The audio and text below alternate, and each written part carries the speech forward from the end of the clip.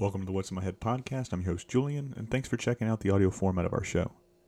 If you want to watch these episodes, check us out on YouTube. Just type in youtube.com/What's in My Head podcast. Sit back, relax, and enjoy the ride as I bring you a piece of your childhood each and every week. Don't forget to smash that subscribe button here as well as on YouTube. Make sure to check us out on all social media platforms. That's where I'll ask you, the fans, to drop a question or two for our upcoming guests. You can find us on social media by searching at In My Head Pod. If you're digging the content, leave us a rating and review, as that helps us and other fans of pop culture find us. Enjoy the show. Ladies and gentlemen, welcome to What's in My Head podcast. I'm your host, Julian, and today I'm joined by former Disney animator, Mr. Tom Sito. Tom, welcome to the show. How are you? Very good. How are you doing? Oh, man, fantastic. I asked Aaron this question, and by Aaron, I mean Aaron Blaze. I asked him, what does it feel like to be a driving force of the animation renaissance back when you guys really just started ushering in hit after hit after hit? He told me it felt crazy, and it told me like they could not miss. What did it feel like to you just rebirthing animation and bringing it to its prominence that it was? Well, it was kind of amazing when it was happening because prior to that period, I did a lot of work in the 70s and 80s, and worked on a lot of the thing is, you work just as hard on the flop films as on the hits. So you put in just as much effort, So I've worked on movies like The Adventures of Raggedy Ann and Andy in 1977, and Star Chasers: The Legend of Orin in 3D, and Rock and Rule, and all these different films, and they would have like minimal success at best. And then starting with Who Framed Roger Rabbit, when the movie started to explode on the screen, we were like, wow, And it's funny, because on the outside, people were like, oh yeah, Disney's, they just turn this stuff out, they hit after hit. There's no problem. On the inside, we're like, this can't last much longer.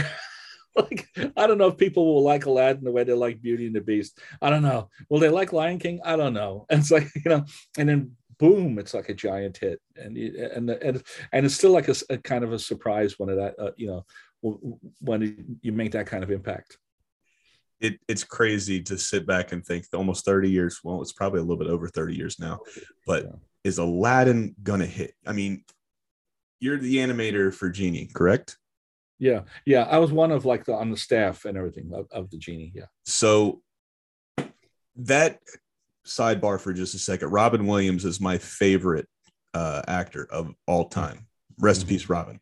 And he brought one of probably top 5 greatest Disney character of all time. I mean, he makes tier lists all the time, and a lot of it has to do with what you get, and a lot of it has to do with what he brought to the performance. He brought his side, you guys brought your side, and it was like a match made in heaven type of thing.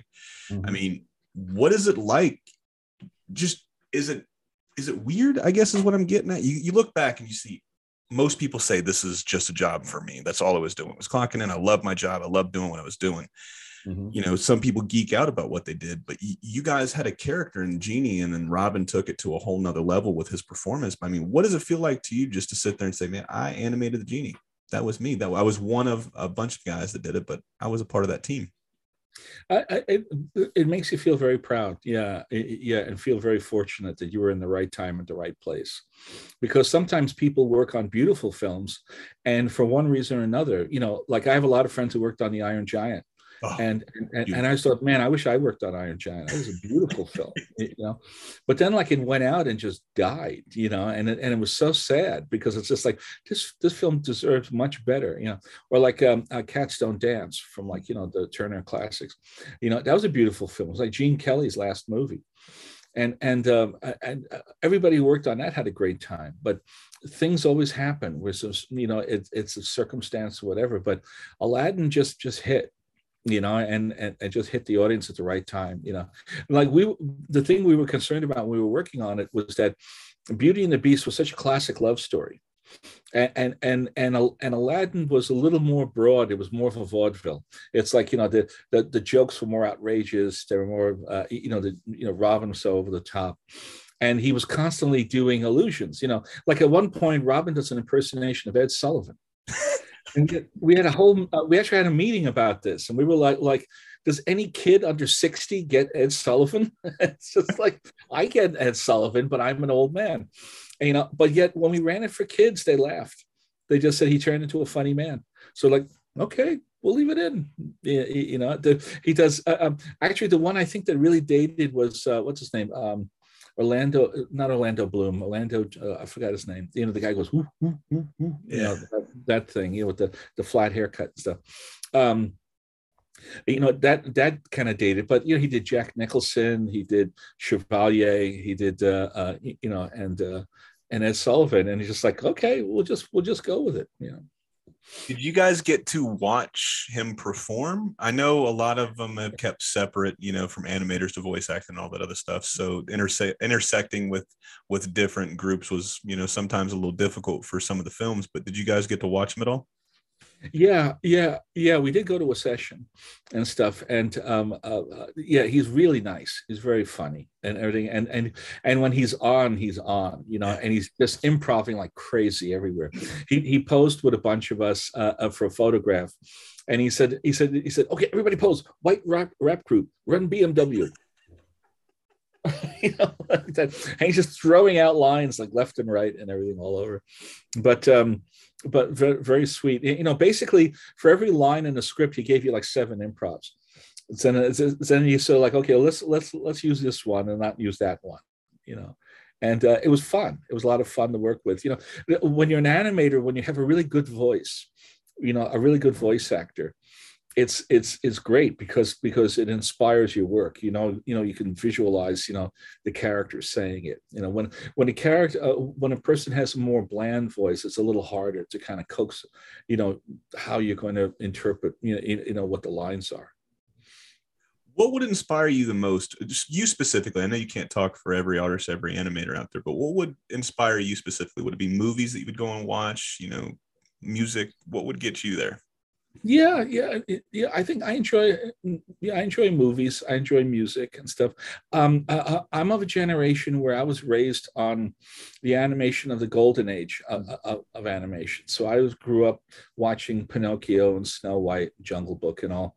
And then on TV you see Bugs Bunny and all those characters. And then I'm old enough that when I started in the 70s, a lot of golden age artists were ending their careers. Mm-hmm. So we had a chance to overlap. So I would, be able to work with these guys and like, tell me your secrets, old man. Tell me, oh, actually, no, wake up.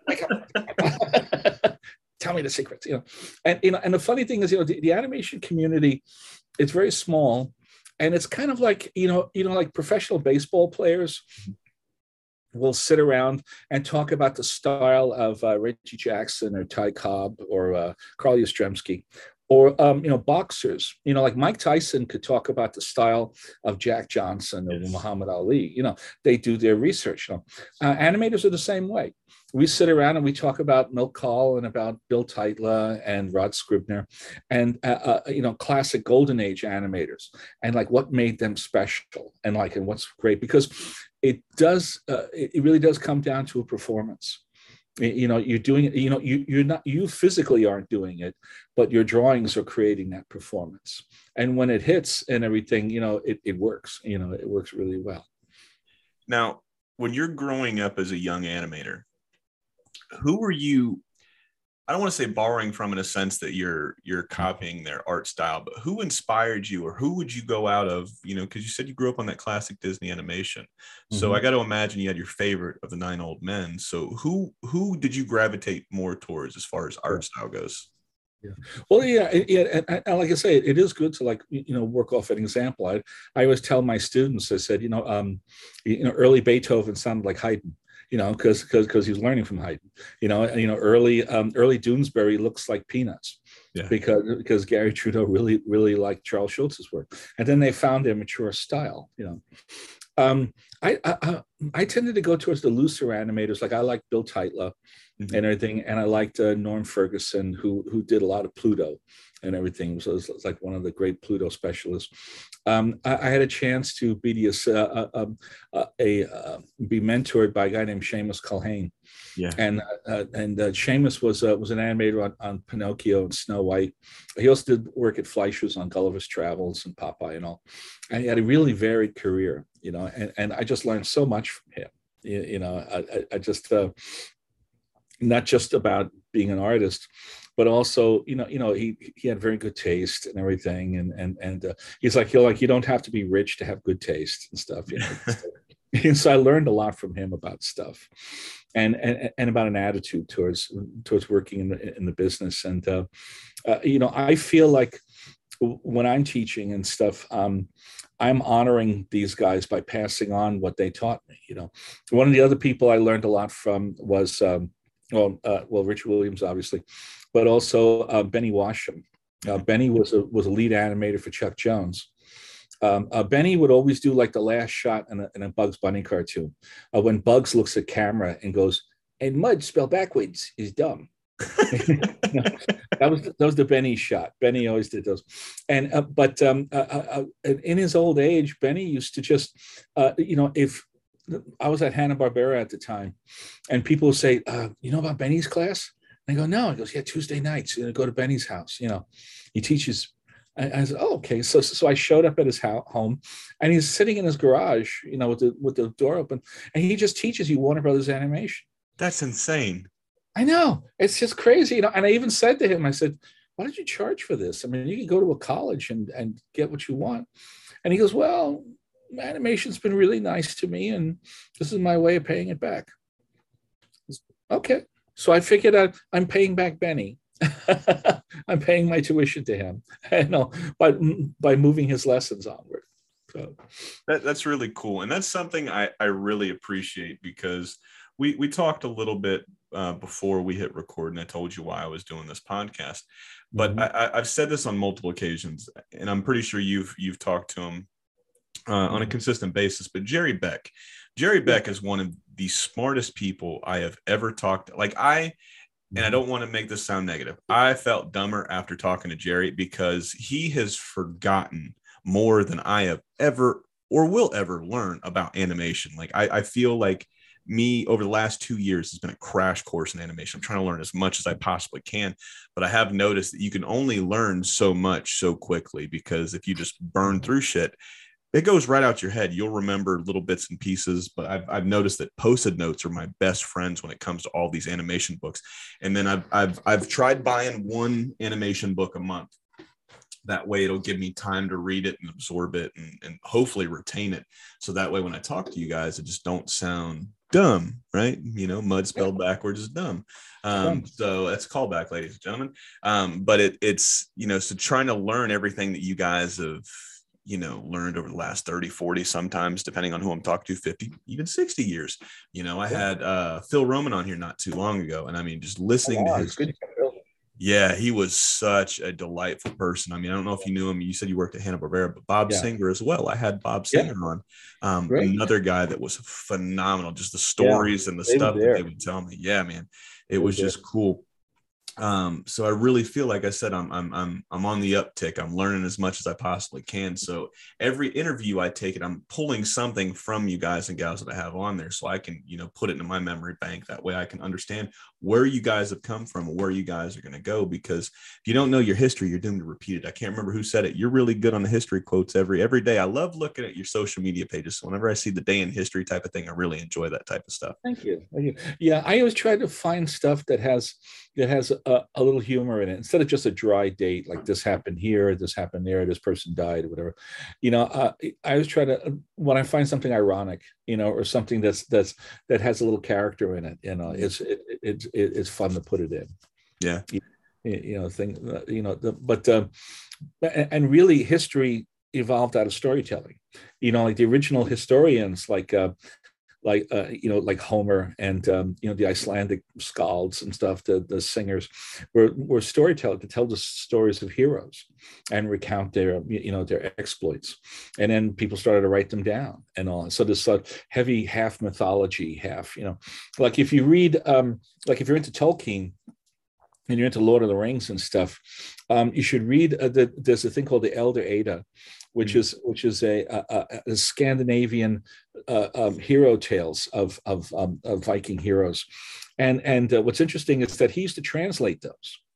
And like he was a professor at Oxford, for ancient languages, and his students and all became, scholars in it. And it's interesting because you read it and you start going, oh, look, there's a shapeshifter, and there's a troll, and and there's elves, and and you start to see all these like elements that Tolkien later used, And then I was reading it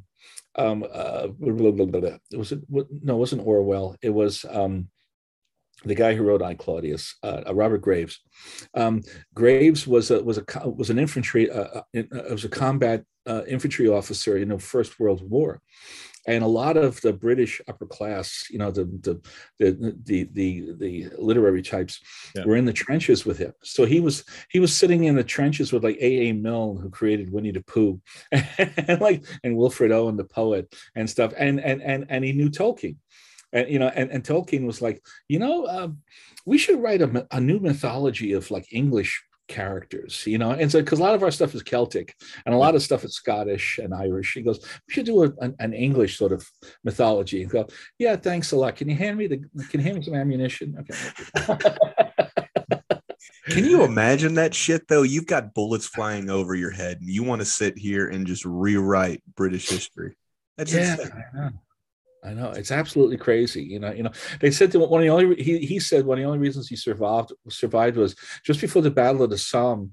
He had to go back to England for an operation on a deviated septum because he couldn't breathe in gas masks because of his deviated septum. And while he was back in England, his unit went over the top of the Somme and was like wiped out. And it's just like, Jesus Christ, man. God. Like, I'm doing fantasy here. Don't bother me with reality. It's crazy those type of stories that happen. Like if you weren't here. So perfect example. I think it was Fred Seibert. Mm-hmm. Fred Seibert was the last president of Hanna-Barbera Studios before Hanna-Barbera kind of shut down and Cartoon Network really got his foot in the door. And he was telling me the story. Seth MacFarlane, the creator of Family Guy, the creator of the Cleveland Show, the creator of American Dad, was supposed to be on the flight. And I've told this story a couple of times, ladies and gentlemen, I apologize, but I got to trade a Tolkien story with the MacFarlane story at least. It's the least I could do, Mm-hmm. But he was supposed to be on one of the planes on September 11th. If that happens, you don't get Family Guy rebooted 4 times. You don't get American Dad. You don't get the Cleveland Show. You don't get, what was he doing? The live action, the Orwell or whatever it was. You don't get all of this stuff. And it's crazy to think just that one moment in history that he's like, I got late, cab ran late. I bent down to tie my shoe and I missed my cab. And he's here. It's just wild to think about what could have happened type of thing. You know what I mean? Yeah. Oh yeah. We used to, we would tease him. We'd say for the second time, Seth is the luckiest bastard in animation.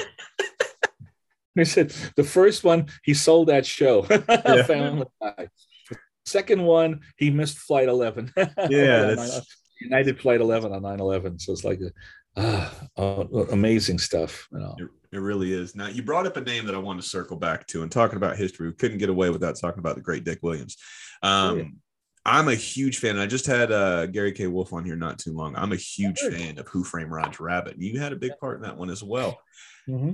I heard his side of the story on how it really came to be. He took us through he gave us a master's class lessons from who was supposed to play Eddie Valiant, the different heads of Disney that wanted it, from the changes from this to this to this. It was insane just hearing the amount of shit that they really had to go through to get this movie off the ground, and to know that this movie, in my opinion, is a perfect movie. There's a couple movies that I can say that about, but specifically 2 that deal with animation, as you brought it up earlier. But Who Framed Roger Rabbit and The Iron Giant. The Iron Giant is my favorite animated movie of all time. It is a gorgeous movie from start to finish. Brad Bird is a genius at the end of the day.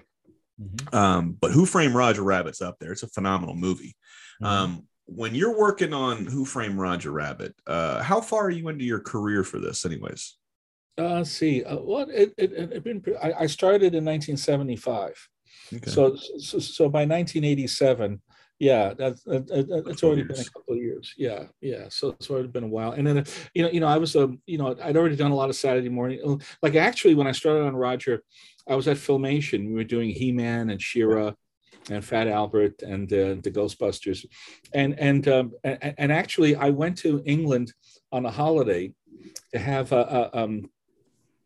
to visit my friend Eric Goldberg, who later on became the lead animator of the Genie, Yeah. because Eric and I had worked for Richard Williams in the past on Raggedy Ann, and while I was in England, staying with Eric, and I went up to Camden Town to the Roger Rabbit unit to say hi to another friend who I worked with in Canada, and while I was there, my Canadian friend said, "Why don't you go say hi to Dick?" I said, "Well, I haven't seen Dick in years, and I know he's mad at some people that I'm friends with, and I don't know how to react." And he goes, "It only hurt for a minute." I go, "Oh, okay, all right." So I walked over to his office, and I was like, "Hi, Dick, how are you?" And Dick goes, "Sito, oh Sito, you have to work on this movie. You're hired right now, you know." And I said, "Well, my wife is a Checker. She's hired too, you know." And he took me by the hand over to Don Hahn, who was the producer, and goes, "Don, this is Tom Sito. He's funny. Hire him." And Don goes, "You're hired." And that's how I got into Disney. Yeah, so That's insane. yeah, but Dick was like that. He was very into battlefield promotions. Like he wasn't impressed by credits or seniority or anything like that. If he saw had talent, he would just jump on you. Like he promoted James Baxter. Like James had just come out of school, and was in the Matt and Roto department, which is you're inking the cells that black out to match with live action, and it's very grunt work and everything. It's very very meticulous, but Dick looked at his stuff and promoted him to animator right away, and like gave him that bump up, and then James became James Baxter. It's like terrific animator. But Dick was very good for spotting talented people. So I like doing this and we'll do this a couple times because you've worked with an amazing group of animators and sadly a lot of them aren't here. But since we're talking about Dick Williams, what's your favorite Dick Williams story? Or whenever you hear that name, do you have a memory or a thought or an interaction that pops up? Yeah. Well, Dick was really like a mentor to me too, and that I worked for him several times. I worked for him in England, and I worked for him in New York, and I worked for him in Hollywood, and every time I worked with him, my career jumped and everything. It was like a spark plug, and because what I loved about Dick was that he was all about quality. Like he didn't care if the film made a lot of money. He didn't care what the success was. He wanted to make a beautiful movie, and he would hold things back until he thought it was perfect. And it worked. And he really kind of inspired a lot of his minions, people like me, to really kind of to really kind of aspire to be better, and say that you can, like one of my favorite stories that Dick would say was that he says, in your quest to be an artist, you hit a series of walls. You're always going to hit a wall like that. And he says, and you have to decide, okay, what do I do to break through this wall? Maybe I should take a course in animal drawing. Maybe I should learn a new software. Maybe I should take an improv class, And then you break through that wall and you go a little further and you hit another wall. And he says, artists are always hitting walls. At a certain point, you think to yourself, well, my career's doing well. I'm steadily employed. I've got a vacation condo in Maui. My kids are in school. I'm okay. And he says, the best artists never stop breaking walls. You never stop hitting those walls and breaking them. And I think that's true and everything. That's happened a lot in my career. I mean, when I went to Roger Rabbit, I could have stayed at Filmation. I was a director there. I was directing half-hour shows. Mm-hmm. And but I just thought, no, this is a chance to work for Dick and then work at Disney. and the work on, and I read the script, and I love the script. I mean, it was, when I read the script, I could already see the movie. It's like, there it is. Like, just, I went the next day to Robert Zemeckis because in the 80s, so much stuff was compromised. You start with an idea, and then there's like pressure groups and parents groups to make sure you're not screwing up kids' minds and all. And it's rubbish, and all your ideas get slowly gilded and torn to pieces and watered down, and you're used to that. Well, I mean, even Bob Zemeckis once said, my job consists of, I come to work in the morning and I compromise and I compromise and I compromise and I compromise. But anyway, so I took the script home and I read it, and I brought it in the next day, and I went to Bob Zemeckis and said, "This is good." Like, I was almost like, I couldn't believe it. I was like, "Are we really going to do this?" And he actually looked a little offended, because he came out of screenwriting, and he's like, "Of course we are." Far out. I'm happy. And it was fun because you felt like for the first time in years, the restraints were off, and if you wanted to hit a character with a frying pan, or you wanted to like blow him up or something, you could do it. And it was fine. Like on Fat Albert, about the only physical humor I could get away with was spit takes. Yeah. You're not allowed to hit anybody, you're not allowed to hurt anybody, so characters are always going it's like endless spit takes. Also, but that was TV in the 80s, so like that.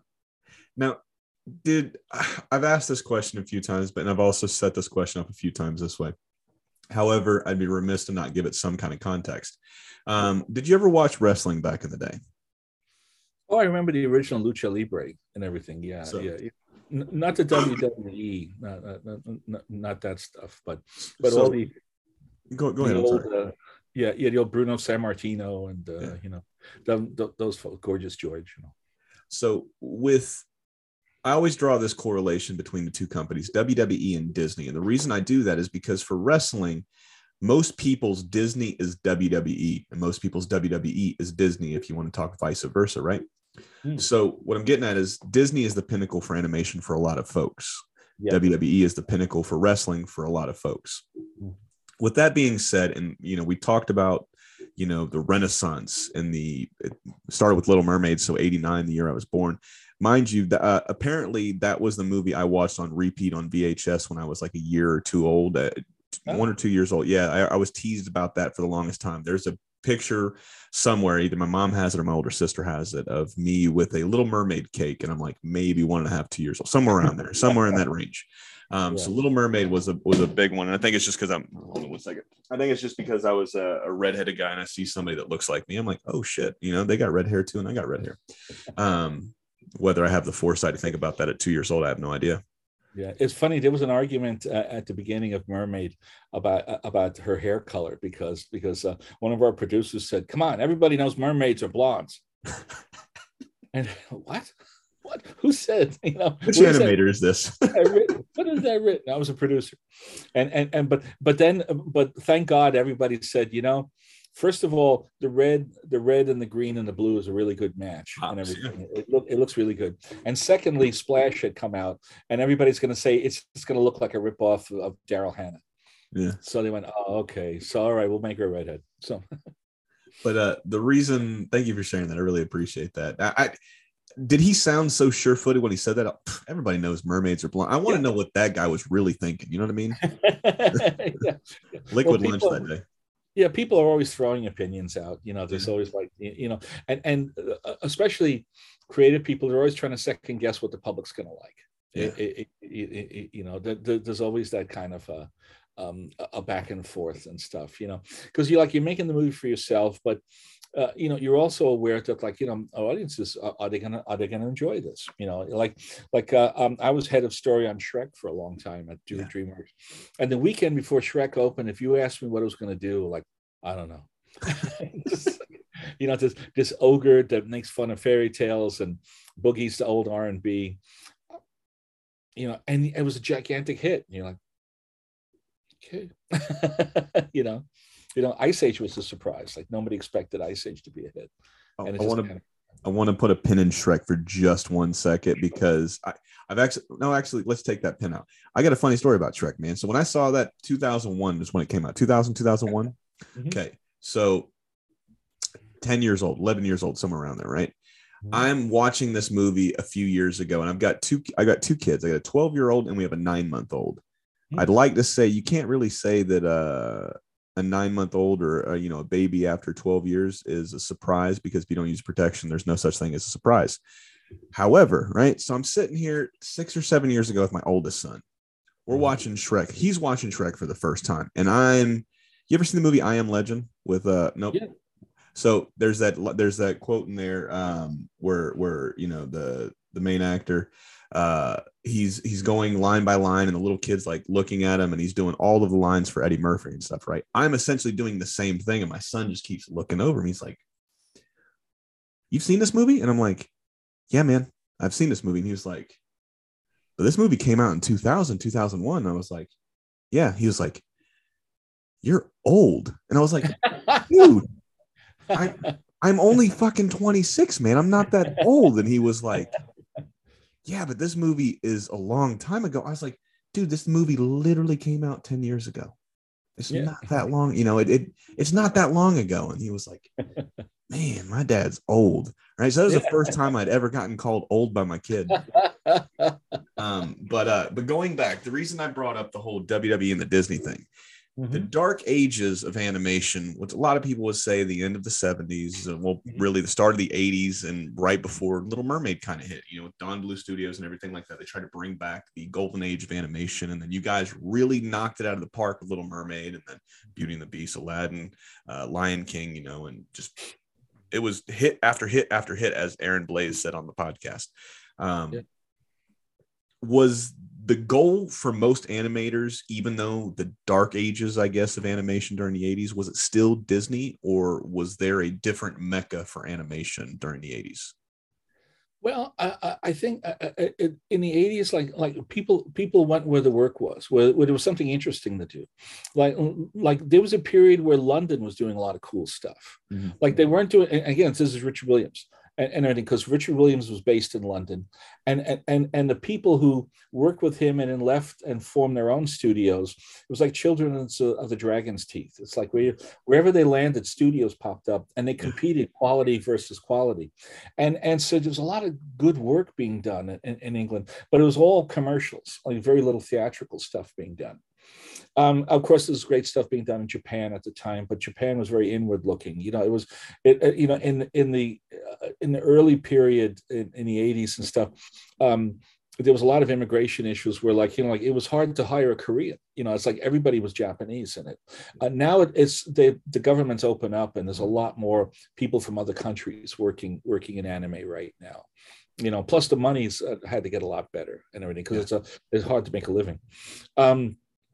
But you would go. I mean, that's what I was in England. I went to Canada for a while because Nelvana was doing some interesting stuff. There was a project being done in Japan by Tokyo Mushishinsha, based on Winsor McKay's Little Nemo character. And then we're going to make a Little Nemo feature. And John Canemaker was involved. Miyazaki was involved. Takahata was involved. And Roger Ellis, who later directed Lion King, was involved. So there was a lot of really good people working on that. And for one reason or not, the project just fell apart, didn't go anywhere. So there was a lot of those starts and stops, where you thought something was going to happen. I mean, just like the Disney studio was all invested in the Black Cauldron. Yeah. They thought the Black Cauldron was going to be like their turning big point comeback. Boom, we are back, kind of thing. And it got its ass kicked by the Care Bears movie. That's an understatement, Tom. Yes, it is. Yeah. I didn't work on it, so I can say but I'm actually my next book I'm working on is a history of the animation renaissance, because I always thought it's funny that when historians write about animation, they go right up to Walt Disney's death and Jungle Book, and then they stop and then they restart with Mermaid. And you're like, wait a minute, a lot of stuff happened in between there. American Tail and Allegro non troppo, and there's a lot of interesting films being done in that time period. I'm glad you brought up An American Tail, because as somebody that worked in, and I told you earlier, I have not had the pleasure. I've got a few guys and gals coming on that are from Disney. I got John Pomeroy coming up. John's a big Bluth guy, so you could ask him about all the Bluth stuff. That's what I wanted to ask you, because you were at the studios I don't think you were at the studios yet with a walkout in '77. I'm pretty sure, being in the animation field, you know a little bit about it. I was in New York in '77, but I know about the walkout. I was in the '82 strike and all, so that was a big one and all. And that's the same year that NIM came out, Secret of NIM came out. So the reason I want to bring that up is because whenever I buy a new book, ladies and gentlemen, this is a free plug for Jerry Beck's Facebook page. Cartoon Research is phenomenal. Yeah. You want to go on there, you want to watch trailers, you want to pick somebody's brain. I mean, there's so many experts. There's so many pseudo experts as well on that website that I've found real quick. But one thing I did notice is I bought what is it called? It's the Frank and Ollie book. Illusions of Life. I was going to say Illustrations of Life, but I knew that wasn't right. So thank you for correcting me. And I posted the picture, said I've been really waiting for this book. There was a $75 price tag. I am one of those people that I have a hard time. Like, if something is over a certain amount of money, especially having a newborn, I'm like, man, do I want to buy it? I go back and forth. Like, I'll put it in the cart and then I'll take it out. I'm like, no, I'll get it later. I'll put it in the cart and then I'll take it back out. I'm like, you know what? Fuck it. Roll the dice. I'm buying this. Right. I had worked like 60+ hours that week. I'm like, man, I deserve something. I haven't bought anything for myself. So I wanted this book for a long time. So I bought it. Posted the picture, and then somebody goes in the comments and he says, that looks like the new and edited version. And I was like, what do you mean new and edited? Like revised? And he was like, well, yeah, they revised all of the Don Bluth stuff out of there. And I'm like, oh yeah. I didn't understand what they were talking about. And you brought up American Tail. We're talking about Disney. We're talking about the dark period of animation during the 80s, even though there's a lot of good stuff that came out, but collectively a lot of people think that that's a downtime for animation. I got to imagine you've had both books, probably the first one that came out for Frank and Ollie, and then you've probably got the new one. Is there any weight to that? Is there any truth to that? Because I tried Googling it, but I couldn't really find a definitive answer. It was more opinion-based. I didn't have I didn't get the revised version. I mean, I got the book when it first came out. I bought it in 1981 in Canada. But and Frank and Ollie would come up to Toronto to see snow. Oh, look, Frank, it's snow. Oh God. And Ollie told a great story about there was a little ferry in Toronto Harbor that's an ice cutter, because the Great Lakes like freeze over. And so this little ferry would go back and forth from the harbor front to the center island, it's called, and it would crack through the ice. And Ollie said that he and Frank were standing on the bow.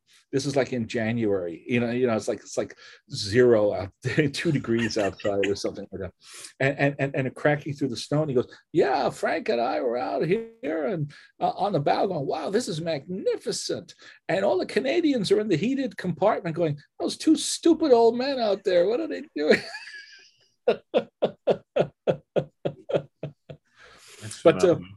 But to make a long story longer, I don't recall the edit part, but I know that the Disney company does do stuff like that, because when I quit Disney's, a lot of the stuff that I did on the Fantasia Continued was like suddenly like not there anymore, and I said that's okay.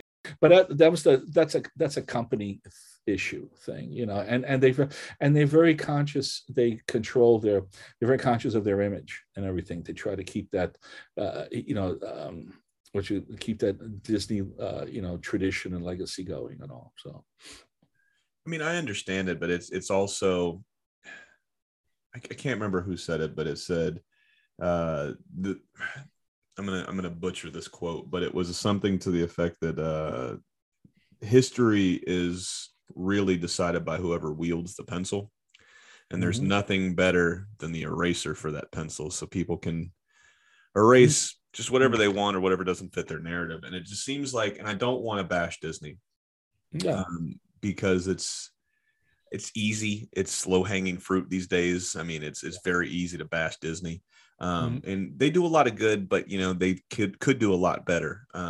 plus I just don't want to get barred from talking to a lot of these folks, because depending on what you say and how you say it, you can really get one of those lawsuits thrown your way. And I ain't got Disney money, Tom. I don't know about you, but I ain't got Disney money with them lawyers. So, you know, there's no smoke here. But I mean, it's just, you would think with as much joy as that company has brought, right? That something along the lines of just erasing part of history. And I got to imagine those Don Bluth era, there was a lot of people that got into animation specifically for people like Don Bluth and John Pomeroy and that whole initiative that walked out. And if there's anything that makes something better, as I butcher the English language, it's competition, right? So if Don Bluth Studios is doing great, Disney's going to have to play catch up, and vice versa. So if Disney's doing good and Don Bluth is still competing, I mean, it's forcing iron sharpens iron, right? It's that old adage. Oh yeah, absolutely. I just always thought it was crazy. And like I said, when I saw that comment, it's very hard to believe what people say online, because it's so easy to just type whatever you want, because nobody's really fact checking shit. When you go and fact check some stuff, you can kind of see what they're saying, but 90% of the time shit's blown out of proportion. But thank you for shedding some light on that. I didn't know about the Art Babbitt thing. Like I said, I buy an animation book once a month and I try to absorb as much information as I possibly can. That's sad. I'm glad they at least rectified, you know, whatever issues they had, you know, towards the end, because nobody wants to take that shit to the grave. Yeah. I mean, actually, when you talk about, my first book was actually about the Disney strike, because I knew all the strikers and everything, and I knew them all personally. And when I was working at Disney, being a Disney animator and stuff, you're like part of the tribe and everything, and people sort of like open up with that they may not do that to like a regular journalist, mainstream historian. But the thing about the strike was that when you talk to the people who lived through it, it was the most important thing in their lives. Like it changed their attitude. Like Ward Kimball and Walt Kelly were friends until the strike, and then they were enemies after that. There was so many friendships were broken and so many relationships were different, and like I was talking with Maurice Noble, who's the great designer for Chuck Jones. And I'd say, Maurice, come on to the Disney lot. We'll have lunch. I'll get a lot of your old students together, we'll all hang out. And Maurice goes, no, I might run into Frank Thomas and, from the strike. And I was just like, wow, what happened that caused this anger that these guys take it to their graves? I mean, I'm at the the far end of my career now after 47 years. And there are people that, hate me, and there are people that I had anger with, but I would be their friends again. It doesn't matter anymore, but this anger from the strikes just stayed. And I thought, what was this thing? Because when you read at that time, when you read the official histories, it's like, well, Walt had a wonderful family, and then a couple of commies tried to spoil the fun. And then World War II happened.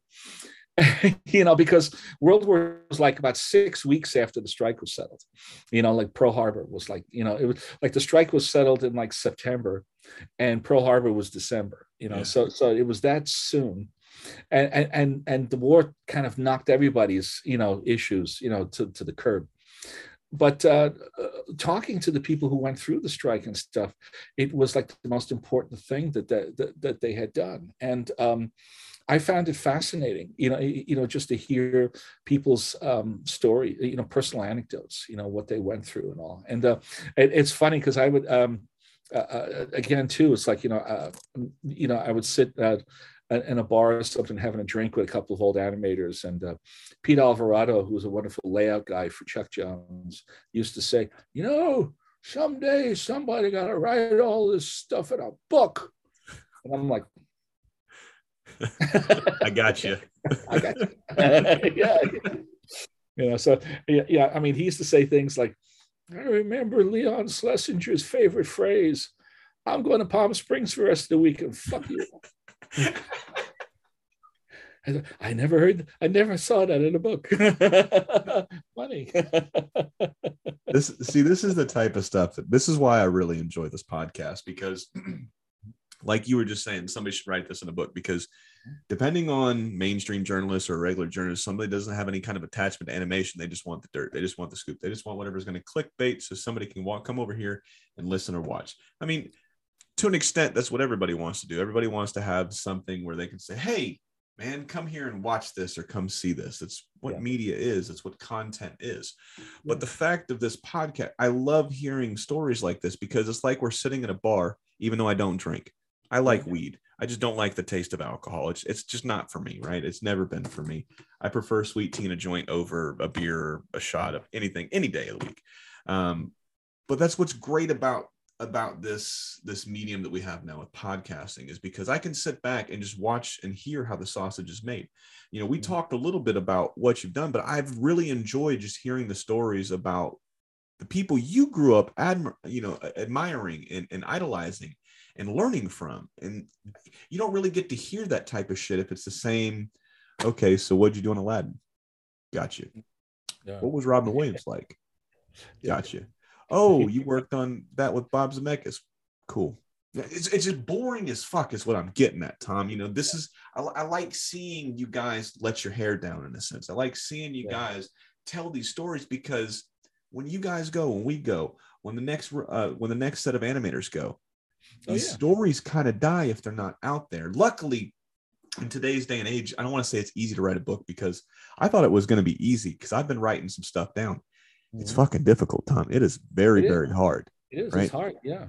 I mean, Ernest Hemingway's famous quote where he said, writing's easy. You just sit at the typewriter and bleed. Isn't that nice? That's what it feels like. It's like a slow death, Tom. It is. It's agonizing. Yeah. I mean, you know, the ultimate writing is rewriting. You know, the chapters that I thought were so, okay, this is cut and dry, this will write itself, it's easy. You know, I wind up rewriting 6 times. Yeah. And then, like, by the 6th time, I go, yeah, it's better. Yeah. You know, it's like, you know, you just have to, you know, and you have to, like, who was it? Another famous guy, I forgot, it was Stephen King or something, said, a good book is never finished, it's merely abandoned. Yeah. You know, and that's true too, you know, but it's the same thing with animation. You know, you could keep writing stories, you could keep changing the story. Every Disney film we worked on had like about there's always a couple of songs that get cut, like full numbers, like really beautiful song, you know, like Pocahontas had a beautiful number at the end that called If I Never Knew You, that they wrote. And it's really, if we completed it early or something, maybe would have won a Grammy or you know, or an Oscar or something, because it's really beautiful song, but it just didn't fit in the narrative. Yeah, you know, and what we did is, this is why we do test audiences. Like, I didn't believe in the test audience until I saw it in action, and it's fascinating, you know, because the stuff that you think is absolutely going to kill, like it's absolutely hysterical, you bring in an audience of strangers and you sit in the back of the room and watch. And things that you thought were absolutely hysterical just lay there like a dead fish. Yeah. And then the way somebody says something, or the way 2 shots are cut together, the audience breaks up. And you're like, okay. You know, they like that, you know. And so when this song came up, it's when John Smith is tied up in the tent in the hut, and he's going to be killed the next day. And Pocahontas comes in, and they sing this tearful song together. If I never knew you, like this. And what happened was, we ran it for an audience, particularly of adolescents, and because they're a tough audience, because they've got no tact. If they hate it, they'll let you know. You know, they're the honest people in the world. Yeah, that's why they're great. Yeah, so we were running this for an audience, and as soon as the tinkly keys came up, and all, there's a groan came out of the audience. It was like, oh, another fucking song, you know. and actually, Alan Menken, the composer, got up and looked at us all, you know, including Michael Eisner, and said, "We got to cut that song." And yeah, you know, it's like the only work of art that counts is the movie. The movie is the work of art. Everything else is process. So if you have to lose a song, you lose a song. I think Mary Poppins, the original Mary Poppins, had the record for like 6 songs were cut. Jesus. You know, that's the most I've ever heard. You know, but usually there's about 2 songs, or 1 or 2 songs get cut out of every film, and they're all good songs. They just don't fit in the narrative at a certain point. Do you you brought that song up, and I'm glad you did. Do you listen to podcasts at all? I mean, it's okay to say your favorite podcast is the What's in My Yeah, Head podcast. You know what I mean? actually, not that much and everything. You know, I listen to ones that I'm in. But but I think that, and it's funny, you know, because when I was doing more production, I used to listen to like director tracks on DVDs. And I know I'm dating myself, but it's very interesting to hear Ridley Scott talk about, you know, making Gladiator or something like that. And there was a lot of great stories in that, and so I get that once in a while, but modern podcasts, I don't listen to that much. So the only reason I bring it up, I'm glad you brought up the director's cuts, because I absolutely love watching those when I actually have time. I like just listening to, you can, because there's generally two options. You could just watch bonus features, deleted scenes, blooper reel, that type of thing. But I like it depending on the DVD or Blu-ray you buy. You can go on there and you can watch it with the bonus tracks, the talk tracks, where the directors and the actors, or the producers, the writers, whatever it is, depending on what type of movie it is, they'll talk while they're watching the movie. So they're watching it with you and you're listening to like, oh, this is why we shot it this way. This is why we did this that way. And it's so eye-opening, because you see a movie one way as it is. Yeah. They're telling you every direction that they wanted to go, but the reason they went with this one is because it's more eye candy, it's more appealing. Your mind is going to go to this way, vice the other beautiful shots that they had going around up here. Yeah. But the reason I bring up the podcast, I think you might like this one. It's called Disorder, and they did every Disney film. So they started with the first Disney film, and then they went through the entire catalog of Disney feature films. And I didn't know about the song that you had just talked about with Pocahontas until I heard that. And I think they play it at the end of their podcast. It's a sad damn song. And then you think about it, like, man, that would really pull you out of the moment for that, because you've already hit the climax, or that's pretty much close to the climax, and you're waiting for the hero's return type of thing. And then that just drops the entire mood. And I never thought about it that way until you talked about it, and then I heard that podcast not too long ago. But it's, like I said, it's completely nothing about Disney. I've talked to one of the guys a few times, but it's called Disorder. Phenomenal podcast, man. These guys go super deep and super nerdy, more technical than I could ever get, but they're phenomenal podcast. But as we start to transition into the fans' questions, because we've been going for about an hour, and I don't want to keep you too much longer, but I would love to have you back. If you've had fun, I'd love to have you back on, because there's no way we could do your entire career, or even the third of your career, a quarter of your career in just an hour, because you've done so much. So I'd really like, if you'd like to, I'd like to have you come back on and we can talk a little bit more in depth. We'll throw up, if you want to, we'll throw up a couple topics and we can deep dive if you'd like to. We'll let the fans choose and everything like that. But as I just want to jump in when you're talking about director tracks and stuff. Like, one of my favorite examples that, you know, I show to students also, because doing storyboarding is a lot. You are very involved with the creation of the story, and a lot of times when you're kicking around ideas, like it's like everybody thinks a movie's created when like a writer sits at home at his hobby ranch in Montana and goes, "Oh yes."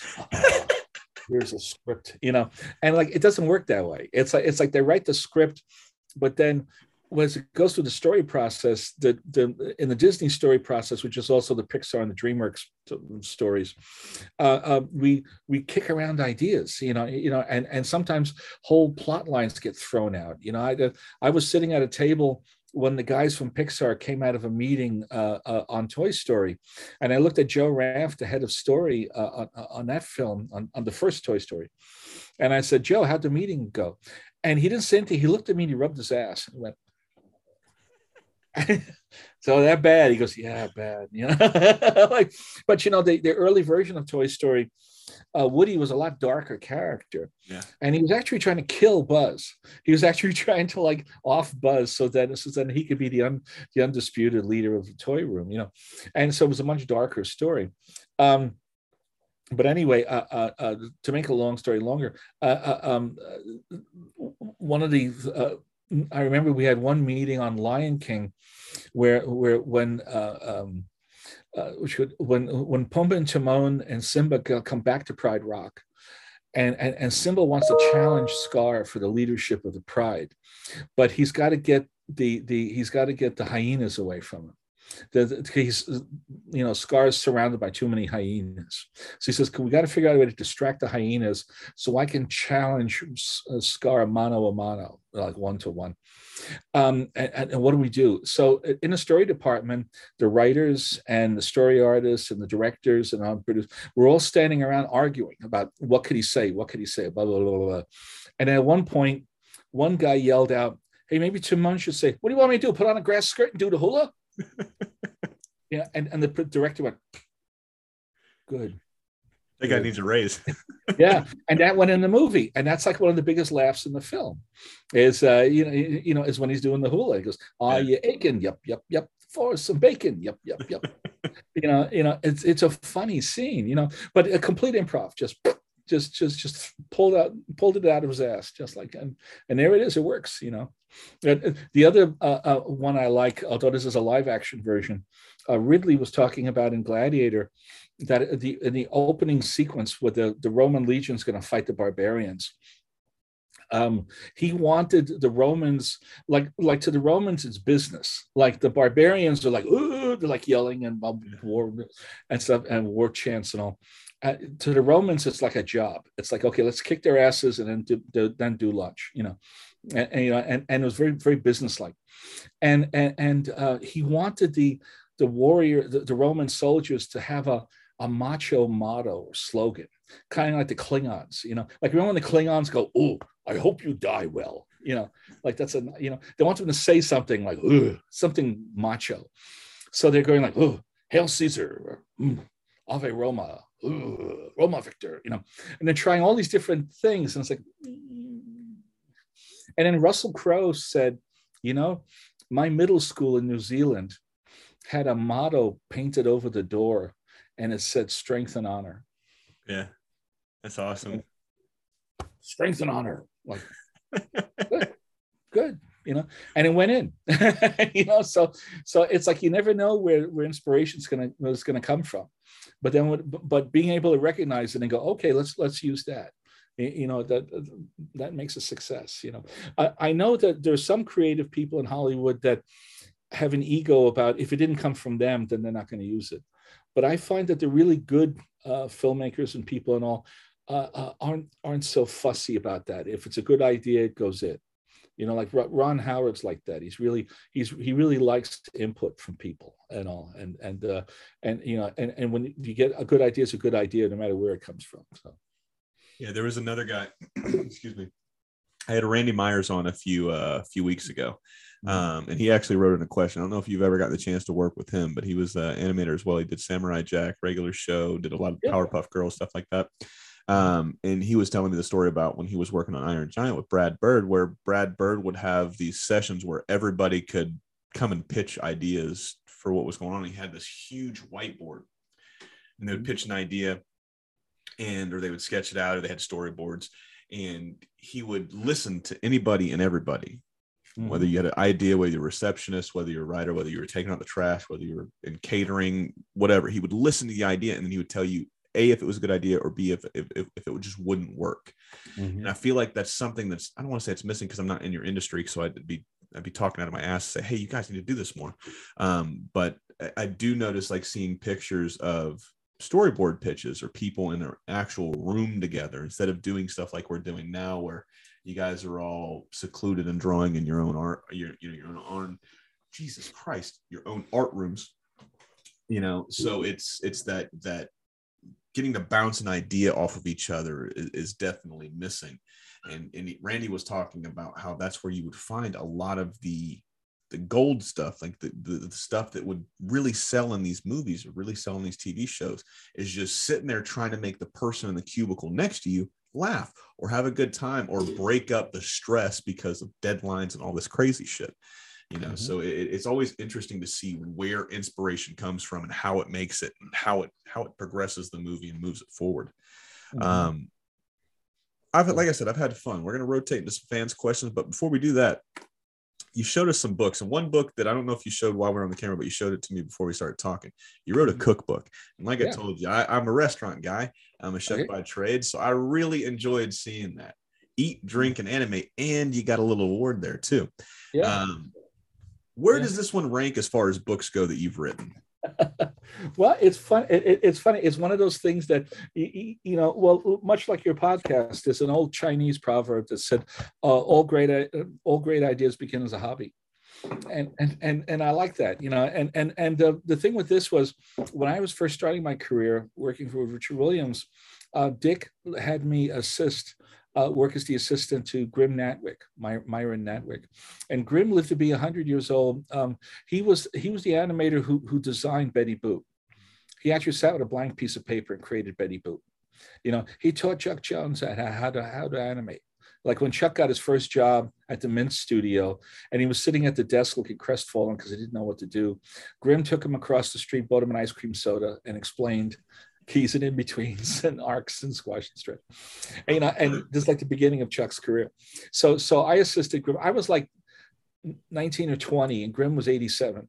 And I was terrified. I just was so scared of him, in awe. But when I finished, he was so nice. He gave me his chili recipe. And I said, because he's from Missouri originally, and he really loves his chili. So I had Grim's personal chili recipe. And then later on, I was talking with another animation historian a few years ago. And I said, talking about books. And I said, I've got Grimm's personal chili recipe. And I've got Walt Disney's personal chili recipe, because Walt loved chili. And I also, when I was in Japan, I picked up a recipe from Miyazaki for ramen noodles. I said, I can write a cookbook, and the other historian was Gian Alberto Bendazzi. He went, "That's an incredible idea. Yes." He sounded like Stromboli. He was like, "Yes, do that." And it was the fastest paperwork I ever got. Just say to a publisher, cookbook, and they're like, paperwork, and like deal, didn't even have to think about it. And then I started asking all my friends, and I found out when your full-time job consists of something that's very virtual, like it's things on computer and stuff like that. The way you relax is to do something tactile. Yes. I talked to a lot of programmers who their favorite thing to do is gardening, or one of them like refinishes antique furniture. And I know a bunch of them who cook. It was just like this. So I talked to Chuck Jones' family and Frank Thomas's family, and I said, "Did Frank have a favorite recipe? Did he like to cook anything?" He goes, and it's funny because at first they go, "I don't think so." Then later on they go, he did do this omelet. And I said, "Okay, give me that." So I got 75 recipes. I've got a recipe from Bill Hanna. I got a recipe from Frank Thomas, from Eric Goldberg, from the Richard Williams family. Just about 5 Oscar winners, about 3 Emmy Award winners. Everything from like a really elaborate, stuff to very, very simple, dishes. There was one guy who used to direct death metal videos, and that kind of thing. And he did this thing called for a pickleback, which is a shot of bourbon and a shot of sour dill pickle juice. Throwback one, throwback the other, repeat. You're like, okay, Oh, actually, yeah, there's a number of animators. Well, Mark Davis, who created Cruella de Vil and created Maleficent, had his signature martini. Mm-hmm. And Grim Natwick used to say, "You haven't lived until you've had a Mark Davis martini." That's really. I said, okay, so I've got mixed drinks. I've got Brenda Chapman gave me her banana bread. I've got, and it was kind of fun. And the recipes all work. They're all actual. You can actually do them.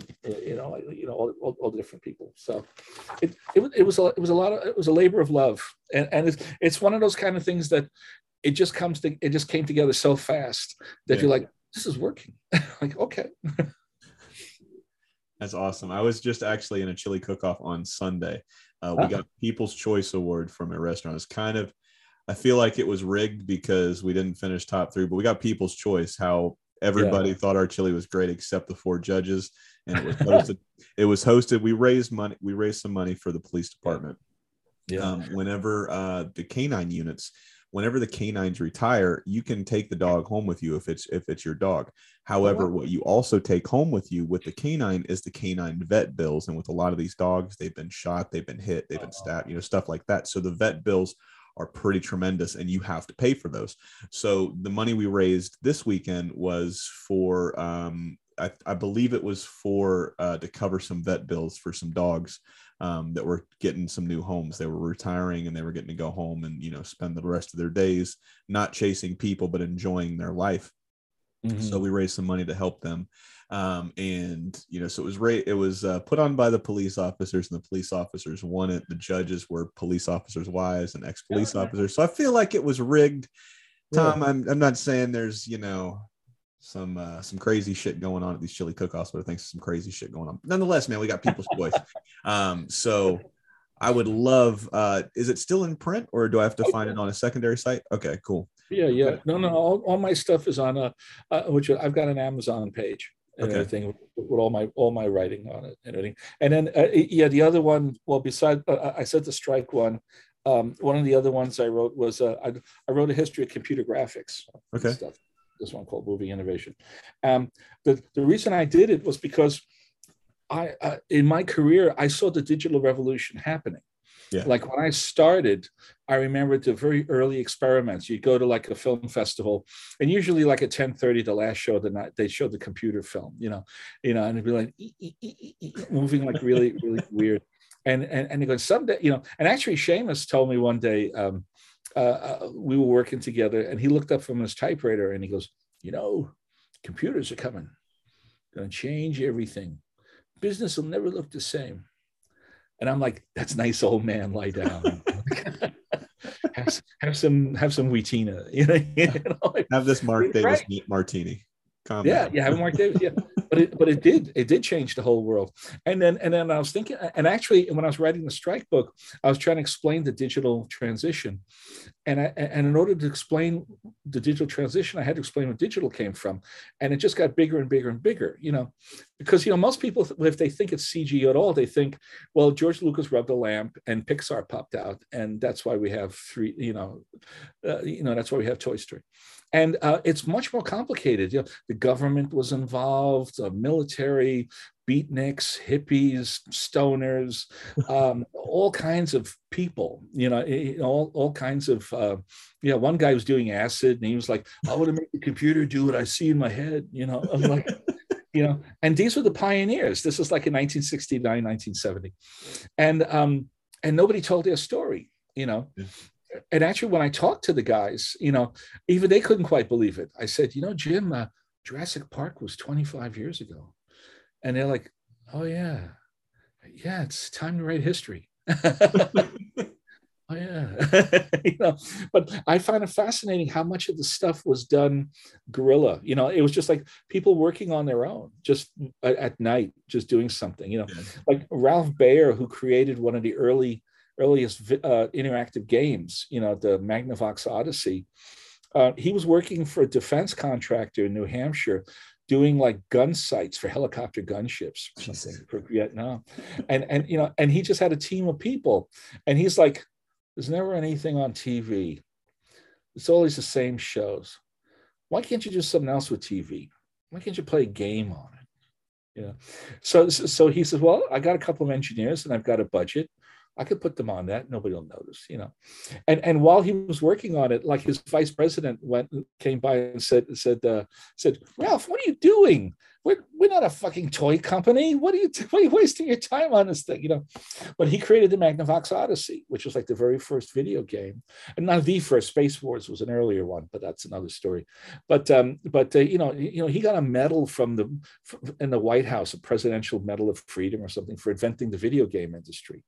And he just did this all in his spare time. Like, amazing, That's a fun read. I can't remember who said it, but it's not so much what you do at your 9 to 5, but it's what you do to that 5 or that 6 to 12 after you get off your work. So if you got some hobbies, ladies and gentlemen, that you like to do, that you want to progress in, or you want to get out of that 9 to 5 job, make sure you make that 6 to 12 count. So we're going to rotate into some fans' questions, and we'll get to as many as we can. Printing number 7337 wants to know, who was the best underdog screenwriter you've ever met? The best underdog? Yeah, I'm assuming he means maybe somebody that's not mentioned in the mainstream media, somebody you might Oh, not know of. what? Oh, I thought you meant the character. No, no, not the character. I had to reread that one a couple Oh, times. yeah. Let's see. Well, let's see. Um, Irene Mackey is terrific. She used to write for Lily Tomlin, Mhm. and she did a lot of writing for.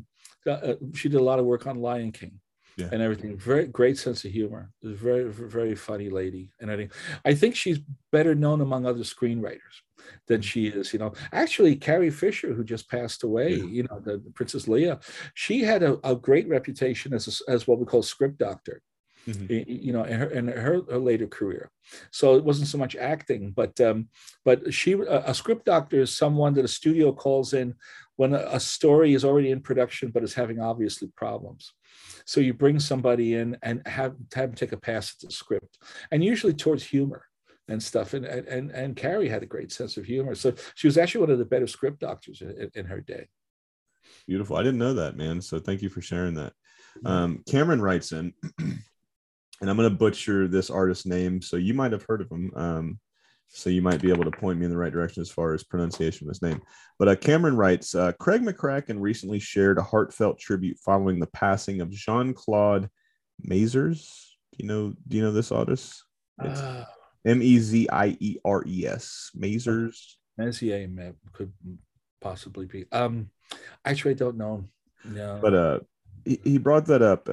So he said he shared a heartfelt tribute following the passing of Jean-Claude. Jean-Claude was somebody Craig looked up to quite often. He was like his guy that he tried to model himself after, somebody that really drew inspiration from. I mean, Um, I know Craig and everything, but that name doesn't ring a bell to me. Sorry. no, it's no problem. The only reason I wrote that is because did you have a similar encounter with an artist that inspired you growing up? So Craig, when he was on the podcast last year, talked that he had got to go and meet with Jean Claude, and I think he got to actually go and spend some time over at Jean Claude's house, and he really just got to absorb being around his hero essentially. Mhm. So, did you ever have a similar encounter with an artist that inspired you, or inspired you growing up that you got to develop a relationship with? Oh yeah. Oh yeah. Yeah. Yeah. I got to meet. I got to know Chuck Jones really well. Mhm. And yeah, I grew up like when you're a kid watching TV on Saturday morning, after Walt Disney, the name you see most is Chuck Jones. Yes. You'll see that name up there, and he goes, "That's the name. That's the guy." And then when I actually met him, I was like, wow. that's him. That's the guy. And we actually kind of clicked because it turns out that he likes history like I like history, Mhm. and he likes throwing anecdotes and telling stories, and I like telling stories. The first time I actually it's fun. The first time I actually spoke to him, it was at the urinal at the Academy of Motion Pictures Arts and Sciences. I was standing in the men's room, and I'm going, Chuck Jones is standing next to me. Chuck Jones is standing next to me. And Chuck leans over and he goes, I often wonder, why do you wash your hands afterwards and not before? Because before is when you handle the important stuff. Afterwards doesn't really matter, does it? And I thought all my life when I was a child, I thought someday I'm going to talk to this man. And I never dreamed this would be the first conversation I'd ever have. And when I was at his funeral, I was talking with Mary and his wife, and I mentioned that story, and she goes, "Yeah, that sounds like Chuck," because he had a naughty sense of humor too. So No, I can imagine, man. You kind of got to with doing what you guys do. You guys are consistently working under the gun, man. So you gotta, and a lot of it. I'm talking out of turn. I just read his book, so I feel like I should know this. But he spent some time in the military, didn't he? who's that? Chuck Jones spent some time in the military, didn't Yeah. Well, Chuck was in the Army Motion Picture Corps and everything, which is they're making training films. They do the private snafu films and stuff, which is telling soldiers like don't get VD and don't tell secrets, all that kind of stuff. So the only reason I bring that up is because I know Disney did some, when I say did some time, because that's the way you look at it when you're in the military. It's like you're in prison, so it's like, yeah, man, I did some time. But you definitely have a different sense of humor once you're in the military. It's definitely not PC. It's definitely like everybody just rags on everybody for Yeah. everything. Stereotypes go out the window. It's just whatever you can get to make the person next to you laugh. You're just talking crazy amounts of shit, you know. So you definitely see that, or I could see that just from the story you just told, because I'm assuming war changes some people. I never saw some war. I was on a boat, but you know, I know some people. Yeah, and you know, it's a thing too that I've noticed, because I did some Sesame Street and some children's television workshop and all, and I noticed that like there's a level of like the cuter your stuff is, the more for like little children, your sense of humor is going to be raunchy off camera. Dark, yes. Just to kind of like, just as a balance, just to kind of, you know, step back from that and everything. So yeah, some pretty raunchy jokes would come out. You know? So.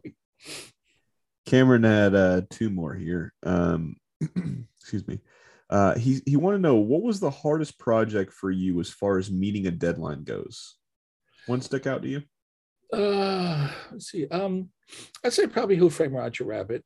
It was a very difficult film to do, and matching all the live action, you know, and everything. A lot of the retakes we did was what's called registration, which that you see a character. You know, when they shot the movie, they basically shot the movie with the character not there, just like empty seat. Mm-hmm. So if the character picks something up or something, you know, it's this is on like a little which armature or something like that, because you know, because 3D wasn't good enough yet and everything couldn't do. So if the character's holding a gun, it was a real gun, and they put it on a stick, and they had guys from Muppets that were like, you know, holding it up, but you had to match your character to the gun and everything.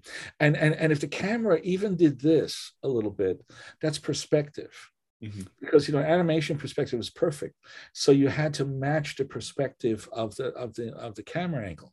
You know, Richard said, they did a lockdown camera at the beginning of the film, but they said it didn't look good. It looked kind of fakey, like it didn't have energy. So Dick's motto is, the best way to do something is the hard way. You know? So he told Zemeckis, just shoot the movie and we'll match it. Yeah. You know, and so when you looked at the rough cut of the movie, it was already a really good Robert Zemeckis Spielbergian type action comedy, except there was no characters in it. Mm-hmm. And you had to put the characters in there, you know, and that was the majority of the retakes. We were doing for like 3 months or something. We were doing 7-day weeks and like 12-hour days. And, you know, when the film ended, I got sick for a week. It was just bouncing back, you know, but it was all worth it in the end. You're like, it's a good movie. Good is an understatement, Tom. It is a phenomenal movie. Yeah. It's funny, you know, when you're talking before about journalists and interviews, there was some journalists prowling around who came from publications that were kind of well known for like trying to find dirt, like trying to find scandal and stuff. And they say, don't you feel your skills as an artist are being exploited by ruthless businessmen just to make money? And I'm like, yeah, but it's a good movie. But the movie's good. Exploit me, please. I want to work on good movies. I don't care, as long as it's a funny movie. Staying on Roger Rabbit for just a second, man. Like I said, we bounced a little bit all over the place, just trying to cover as much as we could for the fans. You know, we got a little bit of Aladdin, a little bit of Lion King, you know, a little bit of this and a little bit of that, man. But just for Roger Rabbit, man, you got a favorite scene that you worked on, and a favorite scene maybe you didn't work on, maybe one of your friends worked on? What, on Roger? Yeah. Yeah. Nick Ranieri did this really nice scene of when Roger first like jumps down, like bursts out of the drain pipe, whatever, the water, and then jumps down with a fake gun and says says put him up there, do him, you know, and kind of does his face off, and he goes, I'll save you, my love, you know, but first I have to express my moral outrage, you know, and really nice piece of acting that Nick did, and very funny cut. You know, it's like I wish I had done that one, but that's okay. I had fun, and I had plenty of shots. I actually got to do some of the last lip sync of Mel Blanc. Really? Yeah. Mel Blanc was doing the Warner characters, and at the end of the I had Sylvester when the guys are looking at melted Judge Doom, he says, and Bugs goes, "Well, I'll tell you one thing, Doc, that wasn't no rabbit, or a sheep, or a dog." And Sylvester goes, "Or a puffy." And with the spit, because the character has to spit, and actually it caused a little stir because the Lance people thought I was spitting on Woody Woodpecker. Like this, no, it's just the way he talks. But then like Andreas did the Porky going, "That's all, folks," at the very ending. I think that was the last one, and Mel died like 4 months after the movie came out. So no, I don't know if we did anything else. I can't remember where I heard this, and it might just be one of those things that it's just hearsay, but Mel Blanc was the only voice he did for a Disney movie, a Disney feature film. For the life of me, I can't remember the cat's name. It was with Honest John and Pinocchio. Gideon and Pinocchio. Yeah, he was Honest John's henchman. Was that the only voice? I heard somebody say it. I don't know if it's true or not. I should have Googled it before. But I figured you're an animation historian, so you probably know this answer. Someone pick your brain. Yeah. Was that the only voice Mel Blanc ever did for a Disney feature film? I don't know offhand and everything. I think so. Yeah, I can't think of another one he ever did for them. And Gideon, at one point they were going to give Gideon dialogue, and then they just thought, no, let's just have him be silent. But he goes, something like he does a hiccup thing or something. Yeah, I think that was the only recorded Disney line for Mel Blanc. So yeah, like June Foray, who did Rocky the Flying Squirrel and everything. She did a couple of she did some stuff in Peter Pan for like some of the mermaids and the Indian maidens and things like that. So she did some of that, and a couple of other like sort of background characters. Was there anybody dressed better in Disney animation than Captain Hook? Yeah, right. Yeah, no. He was very well done. Yeah, he was very dressy and all. So he's my favorite villain of all time. I mean, he dressed snazzy as shit. I mean, the voice, the character, his cadence, phenomenal. Yeah, I had a chance to animate him on a Disneyland commercial. There was a commercial about around Halloween, and it was all the Disney villains all talking about Halloween at Disneyland and stuff. And Captain Hook is on a roller coaster and stuff, and it's like, and I had fun. So I got to do Captain Hook, So I was joking with Frank Thomas about it and everything, and said, "Give me some tips. Tell me what to do." Also, do you know the fan theory, or it's one of those things that people like to do, where Peter Pan is actually the bad guy and Captain Hook is the good guy? Ever heard that? I've heard about some of those things. Yeah. I heard like somebody recut the trailer of Mary Poppins and turned it into like a teenage like horror movie, like Saw, like that. So pretty funny. It's pretty funny. Yeah, the internet never loses, man. They're keep you on your toes. You touched on this one a little bit ago with the book, and I think you said Seamus Cohen. But having worked and this is from Cameron as well. This is the last one he had. Nope, that's a lie. He has 2 more. Having worked in the ink and paint era and the digital era, how do you feel about the changes in technology? Well, I think the CG, meaning computer graphics, brought a lot of range to animation that was hard to get before. Like Little Mermaid was like the last traditionally painted feature.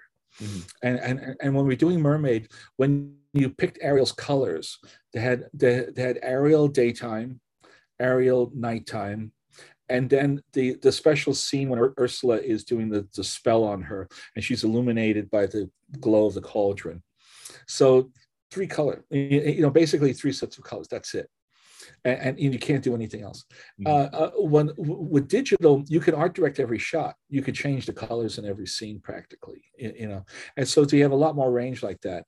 Just like, the multiplane stuff where they used to do a lot of depth of field and make the thing feel this is closer, this is further away. Yeah. So you could, CG could do that easily. The camera moves that are so complicated to do, I mean, I could say when I started, you had to calculate your own camera moves, so it's what is called compensating pan, which is like if you have a character standing still and then he starts walking, and the background is moving behind him.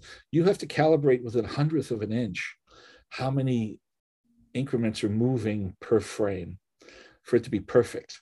Because if the walk is not calibrated correctly, it looks like he's skating, slipping. That's when it's done incorrectly. And it all has to be on ones, because if you move the camera on twos, then you see, it does that. So that was like really, so when that went to digital, I'm like, great. They can have it. But I think one of the things I'm worried about losing is that individual performance.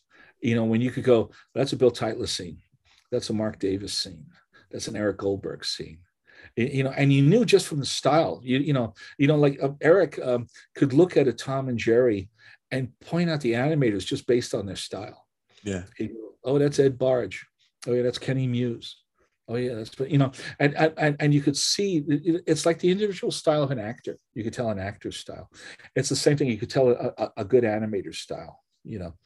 And I'm just kind of worried that are we losing that? I mean, some CG people who are like heavy duty CG animators will say, no, I can see the style. It's like, okay. I mean, I'm not the first one to go, maybe I'm too old. I don't know.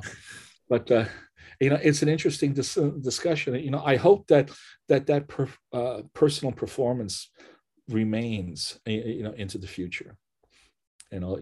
Regardless of, because it's still animation is still the same kind of performance, whether it's you're using a stylus or you're using a pencil or you're using claymation or whatever. It's still a style. I mean, one of the reasons we like the Aardman stuff is the character stuff is so good, and it's claymation. It's like it's just the simplest form of animation, like just like pressing little bits of clay, but it works, and all. It's funny. So beautiful.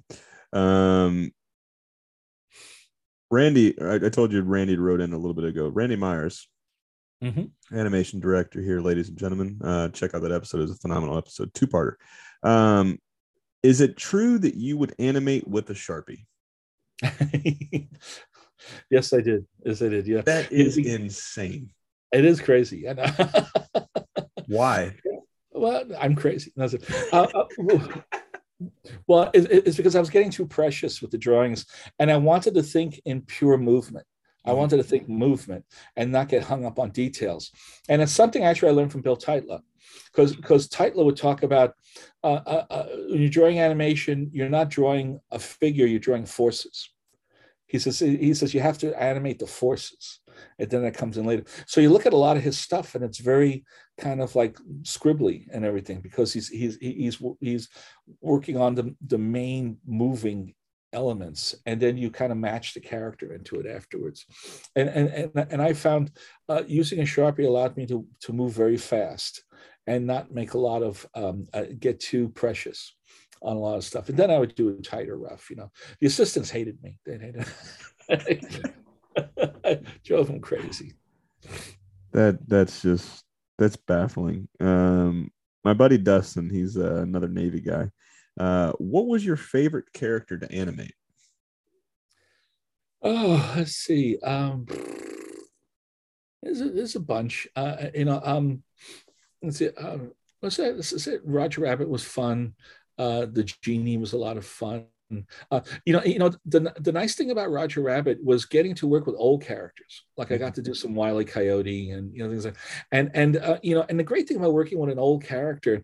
Oh yeah, I got to do some Yogi Bear too on a commercial, and the great thing about working with an old design is there's so much intelligence that goes into that design. Like the great thing about the original Yogi Bear is that once you start drawing him in 15 minutes, you're drawing him like you drew him all your life. You're just like, this is a really sophisticated design, because it's really easy to get. Like if you're struggling, then maybe it's not that great a design. But like the Ed Benedict 1960s, Yogi Bear, the design is really easy to pick up, and it's fun. And you can animate it full, you can animate it limited, you could put it on ones, you can put it on fours, and it always works, and it always looks good. So I think that design is fun. Wile E. Coyote's fun.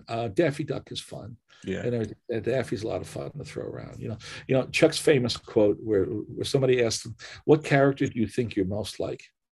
He says, "Well, I'd really like to think I'm Bugs, but I'm afraid I'm probably Daffy." So I think a lot of us can see that. Donald Duck was fun too. Donald's a little harder to draw than Daffy. The proportions are a little different. The eyes are separate. They're not together. They're separate, and the head is a little rounder, and the beak is a little more squared off than Daffy. But like Daffy, you could draw and get loose with and stuff. Donald, it's a little, it's very easy to go off model. And then you suddenly got a different duck. But there's a famous story. I think it was an old Woody Allen movie, I think The Front or something, of a screenwriter who was talking about a bestiary of humor. And he goes, ducks are funny. Horses aren't funny. Chickens are funny. Pigs are funny. And he just starts running down his list. Finally, he gets to like giraffes. Giraffes aren't funny. They look funny, but they're not funny. And he's right. He's true. You look at a giraffe and you go, "That's an interesting looking animal."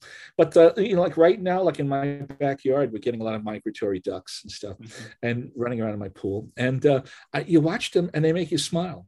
Yeah, you just go, they're funny. It's true. Yeah, baby ducks, man. I love seeing them because in Florida now, spring is sprung almost. It's either summer or spring. It's never winter. It's never fall here in Florida. It's miserable. But the babies are starting to come out. So I was outside changing out my bird feeder. Yeah, and I think they might have been blue jays, or they were it was either blue jays or I can't think of the other one. Anyways, but I heard him and I saw the nest up there. I'm like, oh shit, it's that time of year, because I love sitting outside. I love seeing the birds come down. And right down the street, there's a lake. So we heard him before we saw him. And this was last year, but we heard him before we saw him. And all you hear is quack, quack, quack, quack, quack, quack, quack, quack. Like, yeah. Man, these sound really, really close. And then it was just a gaggle of them. So the mom or the dad was in front, and then all the baby ducks were essentially following the mom, and they couldn't find the pond essentially. So they're sitting there, they're hiding behind the car, and then they come back around, they're looking through this side, and the guy finally opened up his gate so they could get back to the pond. But all you see is just this row of ducks and baby ducks just walking down the pond. So it's something about those little animals that make you bring a smile to your face. So they make you smile. Yeah, there's a famous quote of Winston Churchill's where Churchill had a great sense of humor with this stuff, and he was sitting in a farmyard looking at a pig pen, looking at all these pigs, and he goes, "Dogs look up at you, cats look down on you, pigs look at you as an equal." Great. I love lines like. And we get a couple more, and then we'll call it. I like that Sharpie one, Randy. So thank you for writing. That's still just so fucking insane. Matthew Coleman wants to know: do you think Disney would be open to doing another 2D animated feature? Mm-hmm. I hope so. I hope it'll be. A lot of times, whether that happens or not has to do with the management and everything, like who's running the place right now. Like we were lucky that we had Roy Disney and everything, and Roy Disney really felt the Disney legacy. I mean, Roy was a gentleman. He's a very quiet man, but he's very effective. I mean, things happen, because Roy wanted them to happen. And I remember, like, Roy would sit quietly next to me and go, "People ask if I care. I gotta care. My name's on the damn door." And he was serious. He was like, yeah.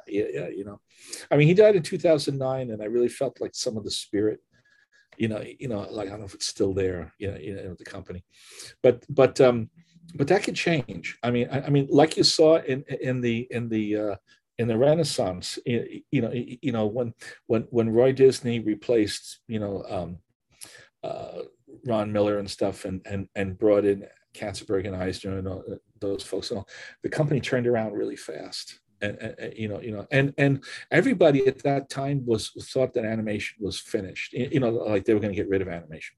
And actually, Eisner and Katzenberg, when they looked at the whole company, did advise Roy get rid of animation.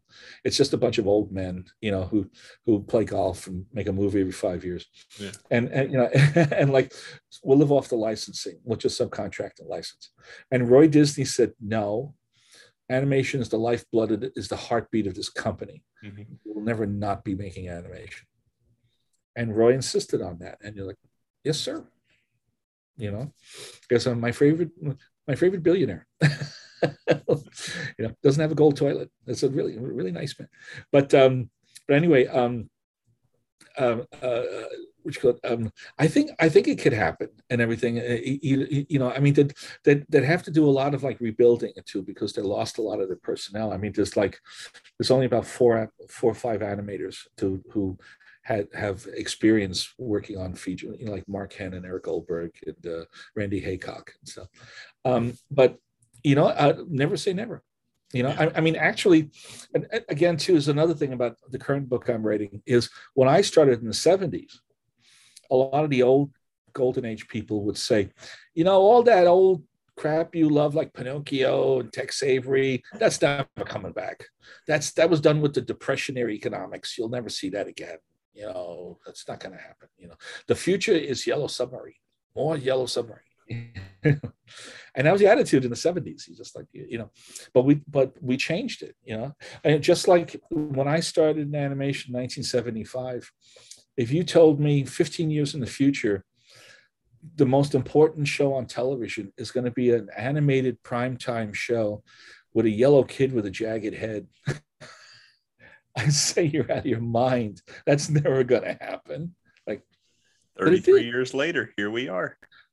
I know. I had some students in, because I started teaching in like 1994 actually, and one of my first classes was a fellow named Brad Abelson, and Brad really loved The Simpsons, and all he wanted to do was work on The Simpsons.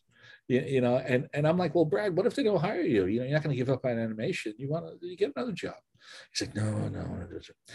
And he graduated and he went to The Simpsons and he became a director and he spent like years there. And I think he's going to retire soon. And I'm just like, on The Simpsons, before The Simpsons, the longest running animated series was The Flintstones at 6 years. That's insane. The Jetsons was two seasons. But yet 34 years of one show. How does that happen? The Simpsons is older than me. Yeah. I mean, actually, I was packing my bags to go to London to work on Who Framed Roger Rabbit. And one of my friends was David Silverman, who's the senior director on The Simpsons. And he says, Wes and I are going to work with Matt Groening. And, he's designing the sitcom like The Flintstones. And I go, David, what's it called? And he goes, The Simpsons. And I go, well, David, that doesn't sound funny. Work on something good. Like get a real job. I'm like, okay, I'm wrong. It's like, who knew that it would take off like that? So, God bless them all. So, do you know the name? We got 2 more questions, and then we'll call it. But okay. Do you know the name Maxwell Adams? No. Okay, so he's an animator. He created the Grim Adventures of Billy and Mandy, a show for Cartoon Network, 2000-ish, 2001 to 2007, I think. He I believe it was him. So Maxwell, if you're listening, I apologize if this wasn't you, but I'm pretty sure it was him. But he was telling me how there was 2 shows that he was trying to decide on which one to go with. I believe he was saying Dumb and Dumber was a TV show, or it was an animated show, and they had this other show that was coming out that nobody had ever heard of from the creator of Beavis and Butthead called King of the Hill, right? So Dumb and Dumber was a property that everybody knew. They already did 1 season, so he's like, I'm pretty sure Dumb and Dumber is going to be here for the stay. Nobody knows what King of the Hill is. King of the Hill is just never going to be around. So he's like, I did the smart choice and I stayed with Dumb and Dumber, and then Dumb and Dumber ended, and then I couldn't get on King of the Hill. So he's like, Yeah. well, shit, right? So that was a little story about, hey man, get a real job, get on a show that lasts, and then you take the one that you think is going to last, and then the one that you didn't think was going to last blows up huge. That was my favorite animated sitcom from that era. I love King of the Hill. It's a phenomenal TV show. After Roger Rabbit, I was offered, I went on to Little Mermaid, but I had a choice between Little Mermaid or Ren and Stimpy. Because I got off because John Kay asked me if I want to work on Ren and Stimpy, and I was like, I want to do the Disney thing. I got to know what it feels like to do one in Burbank, and everything. So, and then I loved Ren and Stimpy, especially the first season, but it's only like 2 seasons. Yeah, and that was it. So, oh well.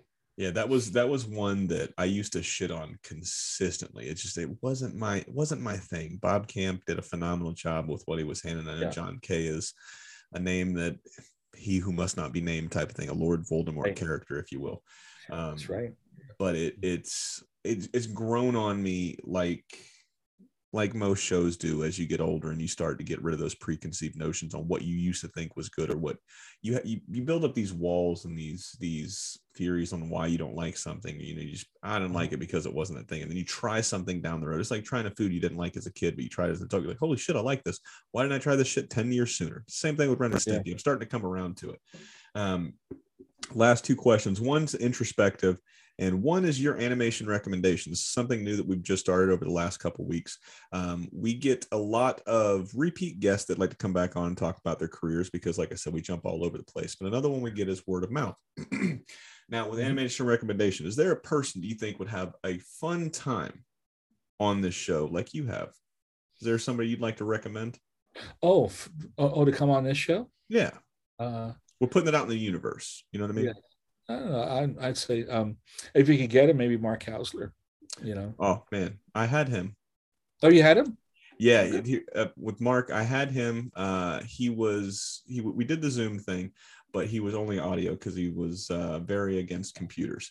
And I was like, hey man, it sounds like you're in a wind tunnel for a good portion of your episode. Would you mind coming on and doing it? Because Robert Alvarez, I don't know if you know him, but Robert Alvarez actually set that one up. And then crickets. So I'm going to reach back out to Mark and see if he'd like to come back on. Yeah, Mark. Besides Roger Rabbit and Little Mermaid and Ren and Stimpy, he worked on Yellow Submarine. Yes. It's like Robert. Yeah. He did my favorite. No, Counselor. He did one of my favorite pieces in Heavy Traffic, the Maybelline sequence, and everything set to the Chuck Berry song. Yeah. And all that was all Mark. And Mark's an incredible historian. He knows. Yes. He's like a walk. I mean, you look at and you buy any animation book, you look at the acknowledgments, you'll see Mark Hausler. Yep.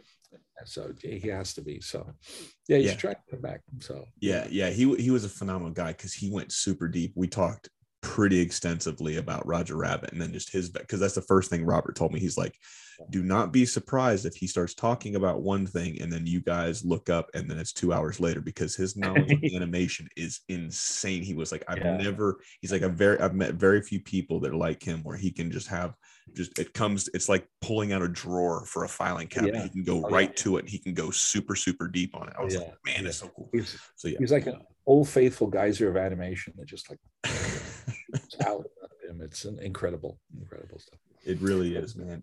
And the last question here, this one's, like I said, is a little bit of introspective, but when you sit back and you're sitting on that porch, man, and you're thinking about all the things you've done from Disney to He-Man to Shrek and all this other stuff, is there an era or is there a movie that you look back so fondly on about your career?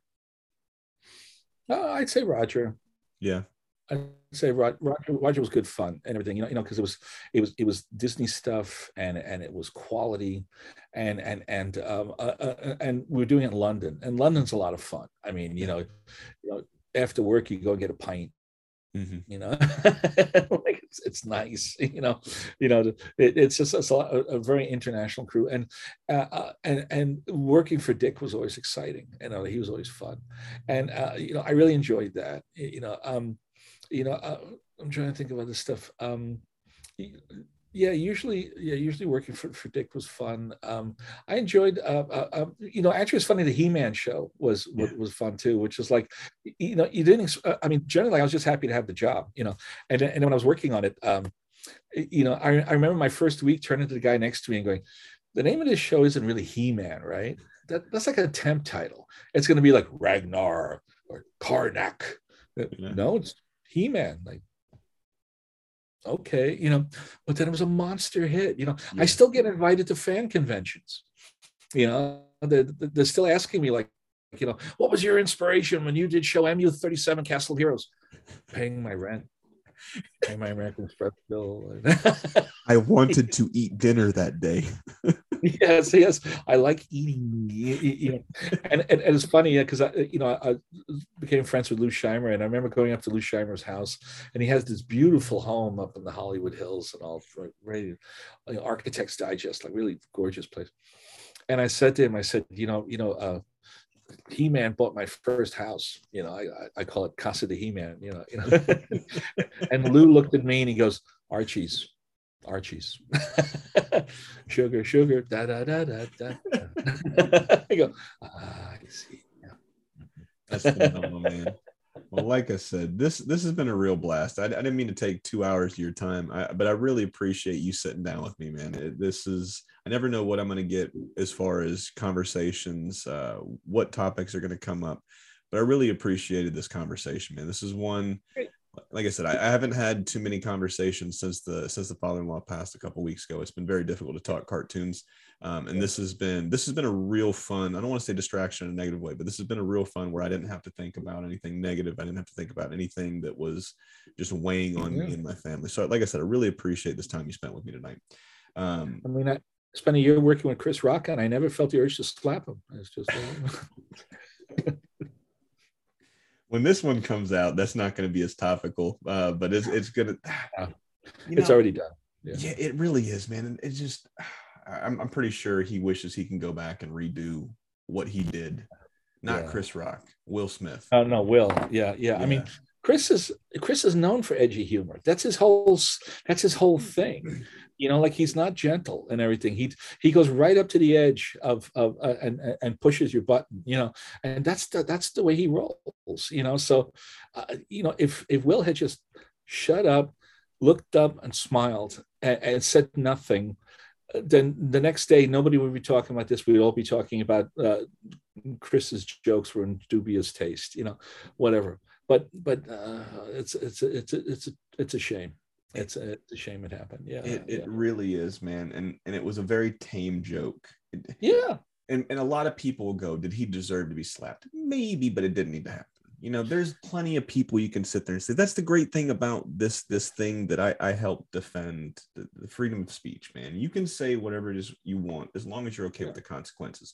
But I'm going to pose this question. I guarantee you, if it was The Rock sitting up there saying that joke and not Chris Rock, nobody is getting out of their chair, and I started this conversation when we were talking about Robin Williams being my favorite actor. Mm-hmm. My favorite actors that are still alive is Will Smith and Leonardo DiCaprio, man. I got to say, I lost a lot of respect. And a lot of people go, well, what happens if it would have been your wife up there? Yeah. The thing with comedians don't have a medical record on everybody. They're like, oh, well, he knew because everybody knew that she had alopecia and it came out.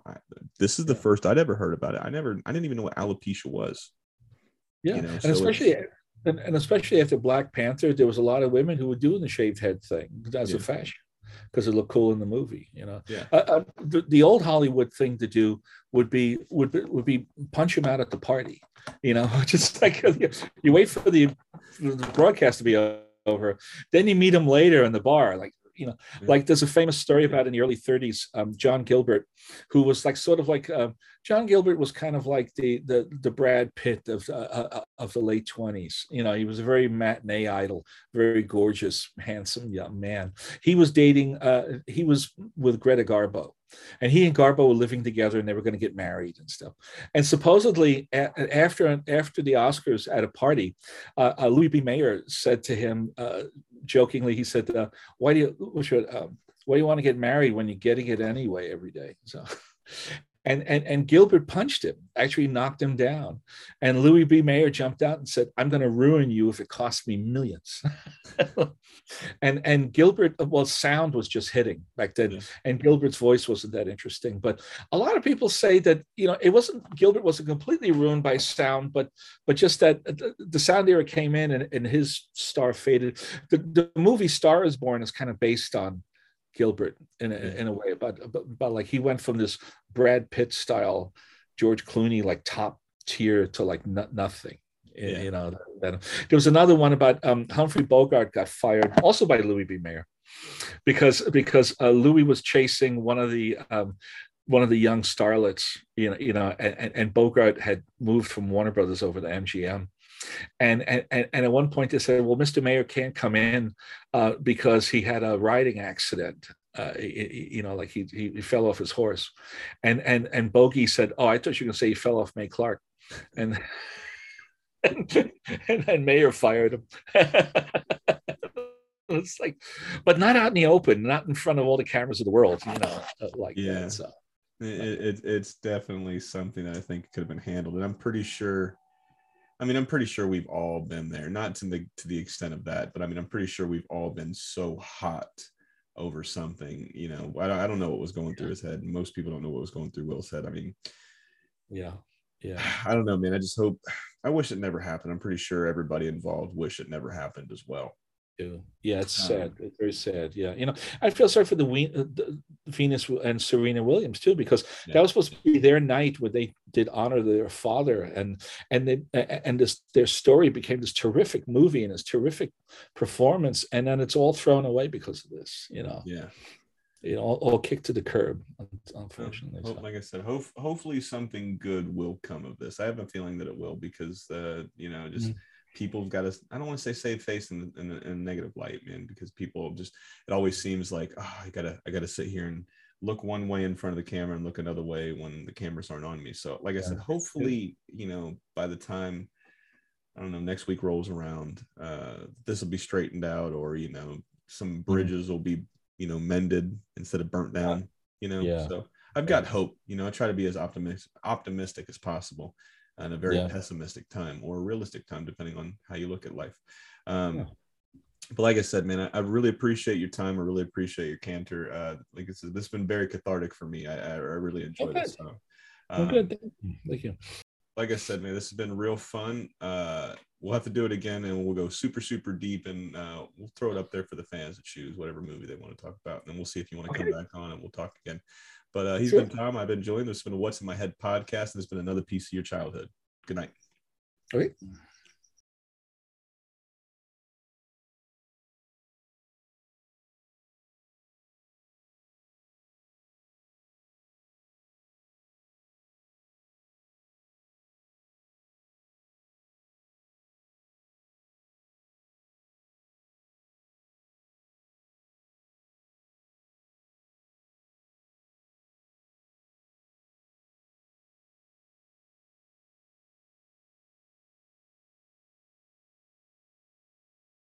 Thanks again for checking out the What's in My Head podcast. If you're digging what you're hearing, leave us a 5-star rating.